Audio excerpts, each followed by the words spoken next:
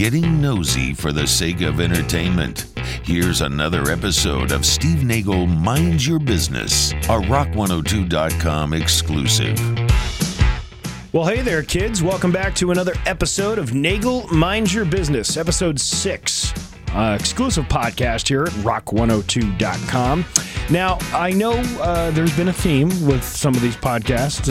Most of the podcasts have been focused around the cannabis industry. Now, that is because I'm a user, an avid user of cannabis.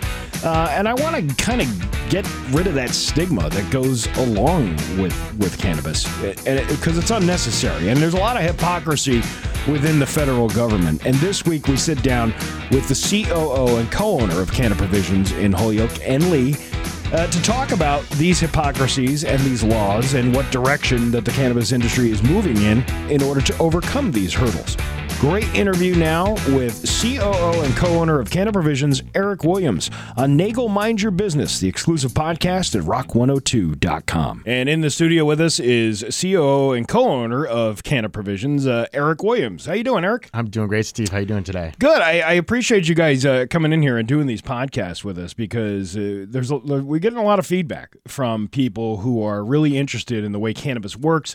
You know, how it works for them. We've had some informational pieces. We'll have some more informational pieces on how it can do, help other people as far as, medically maybe, or things, people who deal with anxiety and things like that. Of course. So we've gotten a lot of positive feedback for that, which is great. So we do appreciate you guys coming down here and sharing some info with us. Oh, we're happy to. Weed is a lot like an onion. You just keep peeling those layers off and deeper. And you know what? It gets more interesting the deeper you get in. That's for sure. Yeah, I know from my own personal experience. I'm continuously experimenting with different strains and different, what times of the day is best for me to use. I still am too. I still am too, all the time. And the great thing about cannabis, particularly in the Massachusetts market in our stores right now, is there's always new products. There's always new strains, but we're also in New England, where there's different seasons and different ways that we're living our lives all the time. And so finding the right thing that's right for you at that point in your day, in the season, in your life, it's good to have this many choices. It is great. And how did you get into this? I mean, how many years have you been involved with the cannabis industry? Well, I'll tell you, back when I was in college is actually when I first had my first taste of the war on drugs, when I was working for a congressman in the early 90s, and we had the most college students in any district in America. And seeing right there the issues that people dealt with for a seed. There's one issue in particular, this person who literally got caught with a seed. I know that sounds absurd right now, which is good that it sounds absurd, but kid in a college dorm had a single seed, an RA who had an axe to grind with him. That led to campus security being called. That led to campus police. That led to Boston police. That led to a felony charge, again, for a seed. But that's just in college, and I got my first taste of it. I've been an activist in it ever since, but look, I went about my life and my career. I was a political consultant for 20 years. Wife, 2 kids, 2 cars, 2 dogs, that whole thing. And being a political consultant, I came to a point in my career where I needed to get my soul back. And so it kind of drains you, doesn't it? It does. Yeah. And, I was in electoral politics and, sort of all the things that you think about when you think negative for politics. Frankly, it's what I did. And so I decided to take a mid-career retirement, take 5 years off to do something big. And I had a lot of issues that I cared about, but cannabis was a big one. And the war on drugs have been devastating Black, brown, and underserved communities for decades at this point. Criminal justice reform was a big thing on my mind as well. And so I set out in Connecticut to decriminalize possession and pass the nation's first medical marijuana law. And I hoped that would take 5 years, and ended up getting both of them done in a little under 16 months. Wow. And, it was the first law in the nation that was actually passed as opposed to a vote or a court order, actually created an actual system. And then from there, I ended up joining a company out in Colorado. I didn't want to. I was just like, I don't know anything about the weed business. But the thing is, in 2010, no one else did either. Right. But I knew how to work with government. I knew how to run businesses. And I felt it was important to continue to have the heart and passion in that. And so as I joined that company, we, along with it, we continued to work around the country. And this was Mindful. My partner and our CEO now was CEO of that company.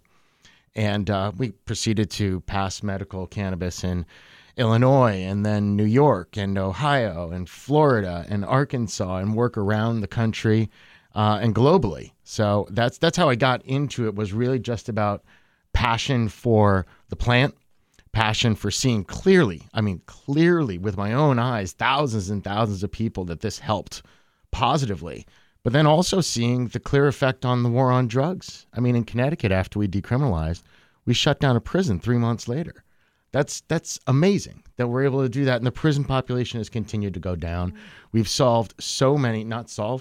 we've made really big dents in some of the most pressing issues facing our society today. And it's all thanks to this plant.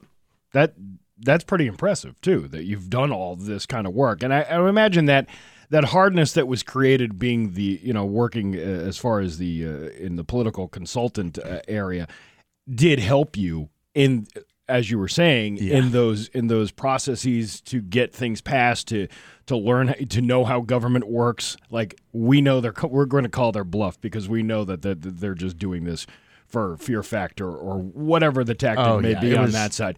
Yeah. What do you think is the biggest reason why federally this can't be legalized? I really don't understand it. You have so many states that are following suit with this, at least the medical portion of it.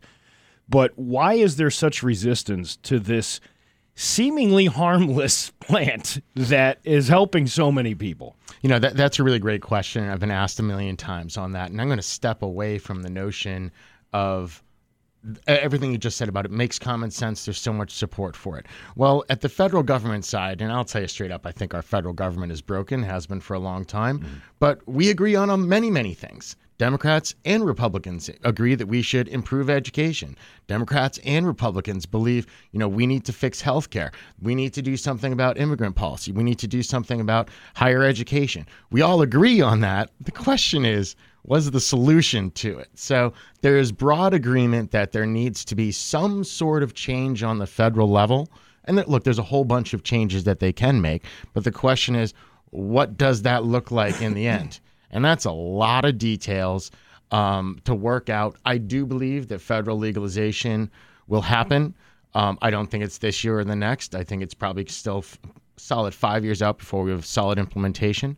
And that means we need federal agencies to take this on, draft the regulations, hire the people, train them for all of it, work with all the states. Right. Because it's not like they're just going to come in and do a big blanket. They're going to, frankly, I think, end up doing this the same way that the federal government regulates alcohol and tobacco, in that it's legal, but you still have to follow the state's laws. Yeah, exactly. Right. And look, the way that I have worked in all the legislation I've worked on, and I think a lot of states, particularly in the Northeast, have taken this view as well, is let's look at this industry that we're helping to build. It's very expensive to build. It's a very high-risk industry to be in. And let's make sure that we're putting in rules and regulations that would protect against being harmed by federal legalization. And what I mean by that is, take, for example, Massachusetts, where we've got really strict energy guidelines. We have the strictest in the nation rules on what you can actually put on your plants, which is it's beyond organic in so many ways. And then we also have the strictest testing procedures. Well, federal legalization isn't going to mean that the lowest common denominator weed coming out of Texas is going to fly in the Commonwealth. God, I hope it doesn't. There's a bunch of legal past test weed out across America that, well, almost none of it would pass here in Massachusetts. But beyond that, a lot of it you don't want to pass. I know. I used to get it from a guy in high school all the time. That was horrible like that. Exactly. Back in high school, when someone would say, "Oh no, this is dusted with some other drug," and we're like, "No, it's not. That's mold. That's mildew." Right. But as far as this is what I don't understand about these regulations. So you're prevented from using like credit cards, for example, as a point of sale purchase at Canada Provisions. But I can still give you cash. Yep. Which is also federal property. If you really break it down, if you really come down to it, it belongs to the federal government. So how is that not falling in the illegal part with these financial institutions and things like that? Well, first of all, I'm going to caution you, like I do so many people, to not make the mistake of trying to interject common sense into a government decision. Okay, my apologies. That's the first mistake. Yeah. And look, we're riddled with the hypocrisy like that, and there are so many details that can be changed. Tax code 280E, that is a huge, huge driver. There are other things that the federal government can do to have credit cards. And by the way, if you're concerned about illegal activity, the single best thing that you could actually that you could do is digitize everything. That's the easiest way. But to take this industry and say, well, we're not going to fully trust you, but hey, make it an all-cash business. That doesn't make sense at all. It doesn't make sense at all, especially when you're talking about accountability and accounting of anything and how the federal government – obviously, with their overreach, I believe, with these Venmo apps and things like that, like they're counting every penny I give my babysitter to watch my kids on a Saturday night. That it does seem like this huge, weird discrepancy that they have. It's like okay in some way, but it's not okay in all these ways. Right. And look, the credit card companies are international and they're working within their own states. We were just up in Canada last week, and we're able to pay with credit cards for cannabis. So we know it's all just on the United States side. I think that they'd be very smart to make those changes. Believe me, the credit card companies would love to extend that credit. We'd love to take it. There are actually right now, we have the ability to essentially use credit. We have a company named Hyper that we've partnered with. Okay. So you can go online and you can just link it right to a credit card or your bank account, and they provide credit to you as well. And so you could actually come on, order online, pay online, come in, just show an ID, and pick it up. These are following the legal loopholes and how to get around these things. In a way it is. Yeah. And look, this is the cannabis industry has had to rely on people being extremely creative and trying to figure out the best ways to operate. Look, we're a company that we get audited. Like we're an audited company. If anyone owns a company out there and has been through one, it is a detailed look by our own auditors, third-party auditors. I'd love to get audited, and I'm ready with the IRS at any point.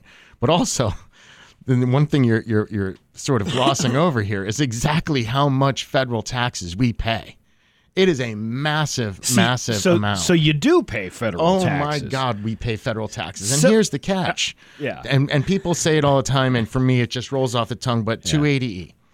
280E essentially says that you cannot, if you are getting your revenue based on a product that is federally illegal, that you cannot deduct normal business expenses. And this comes from something I believe in the 80s where there was a major cocaine importer out of California. Yeah. And he was paying taxes. He was filing tax returns on his cocaine business. And so the federal government couldn't actually take their confiscate his dollars. That's insane. So that is the basis of 280E, and that is what our cannabis industry is saddled with. So I can deduct my cost of goods, but my building, my employees, my insurance, my cleaning, everything else, I cannot deduct. And so my effective tax rate is almost 70%. The hypocrisy is preposterous with these folks, and especially as a business owner with these facilities that you run, because you have grow facilities as well. We do. So with all of that stuff, there's all these regulations that go into place. Well, you can't have this dispensary in proximity of a school with, I don't know how many feet, whatever the regulation is, but you can't have them near schools, and you can't.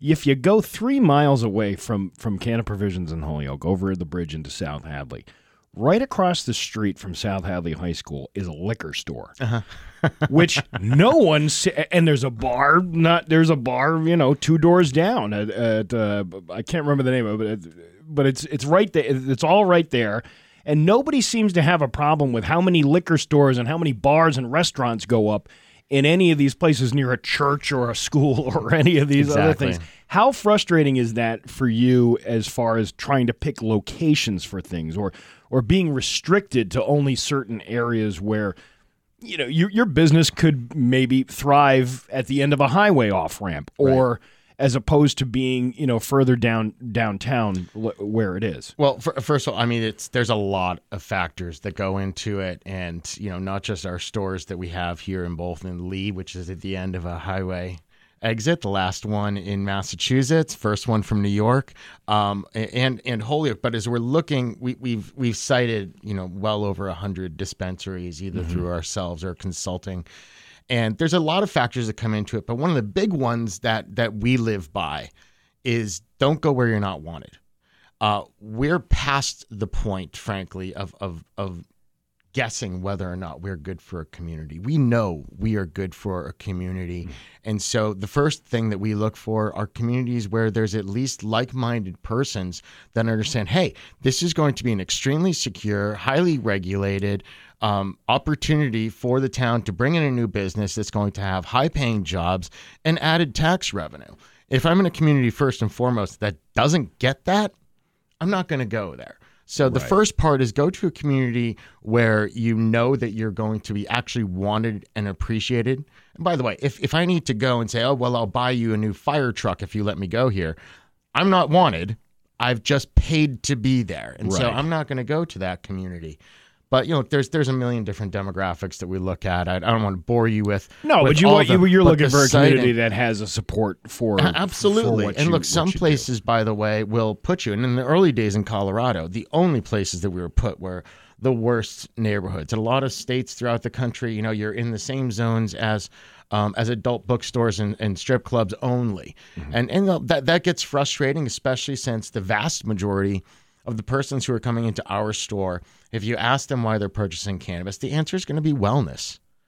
And I just don't think that for everything that I've fought for, you know, the past 12 years, fundamentally, I have really strong disagreements with that. I vehemently strike back that when someone talks about, well, you're just like a liquor store, which, you know, and I don't mean it from the way you're saying from the hypocrisy, but no, I'm not just like a liquor store at all. And we just went through this debate when we changed our hours to open earlier. It's like, well, the liquor stores can't open until 10. I'm like, well, I've got people who are coming, you know, before work or after third shift, and this is what they're using to sleep. And yes, I'll tell you, you know, one of my stores, there's nurses who were there, or people coming off the night shift who were there for 7 a.m. waiting for us to open at 8. So, you know, we're serving them in a very different way.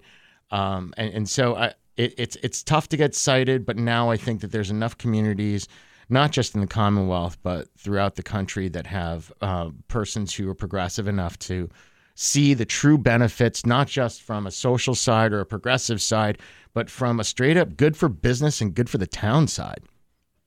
You know, we should have a petition to open the store at 5 a.m. so I could stop there on the way to work and I'll work on it. We'll get to work and see even just some CBD to calm me down to work with these two nuts I work with every morning. Oh, there you go too. But you know, before we wrap up, but there was one more thing I wanted to ask you about. As far as, is there anything like currently going on right now, legislation wise, that is being pushed, or that you're in support of or against, or anything like that? Well, luckily, we actually just had a pretty significant victory, and it's taken almost 3 years to work through, you know, regulatory proposed changes, and then going through the whole legislative process. With the state, it was passed at the end of this session. Governor Baker signed it. I think it's made some significant improvements. One of the big ones is decoupling the state tax with the federal 280E BS that we just talked about. So the Commonwealth no longer treats us that way. That's a significant impact that was helpful for us. Also dealing with certain things like what we can actually apply to our plants. And that means, you know, the things that we can apply are super, super, super limited.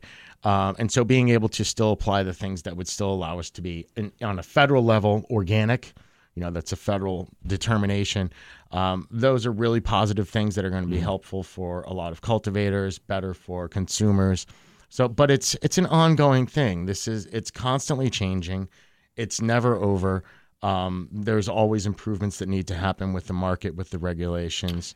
I think I think I could speak for most people to say, even though how frustrating this all is, and to get all these regulations, get it federally recognized, and all that stuff, at least we're moving in the right direction, as opposed to what we were 20 years ago, where it was stalling. Everything was stalling. There was no really kind of push by the government anyway, to even state governments to kind of move. Yeah. California was probably the only one. Well, California's still not even there. I mean, Right. it's the California market isn't even remotely close to a fully regulated legal market at all, especially when you have Border Patrol agents, that are operating 100 miles from the border that can just come and seize your stuff on a routine traffic stop. But yeah, I'm still blown away, even though I had a very large hand in passing so many laws and a lot of the normalization of cannabis. I'm still blown away by how fast things have moved. Like I said at the top of the show, I was thinking I could devote 5 years to getting the first two things done. Right. And I was hoping I could get it done then. Got it done in 16 months, and ended up passing 4 different states within those 5 years. So yeah, it's moved at a lightning speed, as we say, the speed of weeds. So must feel good though to be part of history like that. Like you're part of this movement to get these things done. Absolutely. Yeah. Look, I mean, I think my bona fides are pretty clear on this, and I'd like to still maintain them as best as we can. And it's important to not rest on your laurels, but understand the fight is going on every single day.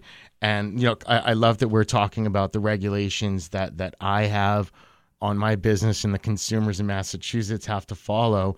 But I think I'd be remiss if I didn't remind people that right now there are still people being arrested and charged with a felony for a joint across this country. There are still medical refugees right now who are leaving their families, their support systems to go to another state to try something to get their kids to stop seizing 500-600 times a day. So I just encourage everyone to not only remember that, but support companies as well, that it's part of our core values, continuing to fight for those things. You bring that up about different states and people suffering from, these legalities in different, like a family member of mine in Georgia was arrested for having a vape. It was a small vape, but they didn't charge him for just being in possession of marijuana. They charged him with however much marijuana that would have been if it was flour. With this flour. And I was like, you got to be kidding me. And he was facing a felony. It's still a felony. 25-year-old kid facing a felony for something so innocuous that, like, you just wouldn't think that you would be facing that kind of charge for that, but you do in certain states, and it's crazy. And they pile them on. I mean, let's be clear. If you're getting arrested for a vape pen in a whole bunch of states, you're not just getting arrested for the marijuana products in there, but you're also getting a paraphernalia charge. Yeah, paraphernalia. And they usually throw on something stupid like texting while driving as well, just to add to the chaos that you go through. Eric Williams, CEO and co-owner of Canna Provisions. You can find them in Holyoke on Dwight Street and out in Lee. That's right on Route 20, right there, right? It's on Housatonic Street. Get right off exit 3. Right off the exit, 420 yards. Awesome. Eric, we appreciate the time today. Thanks so much for coming in. Really great to see you again. Thanks for having me. It's Nagel Mind Your Business, exclusive podcast on rock102.com.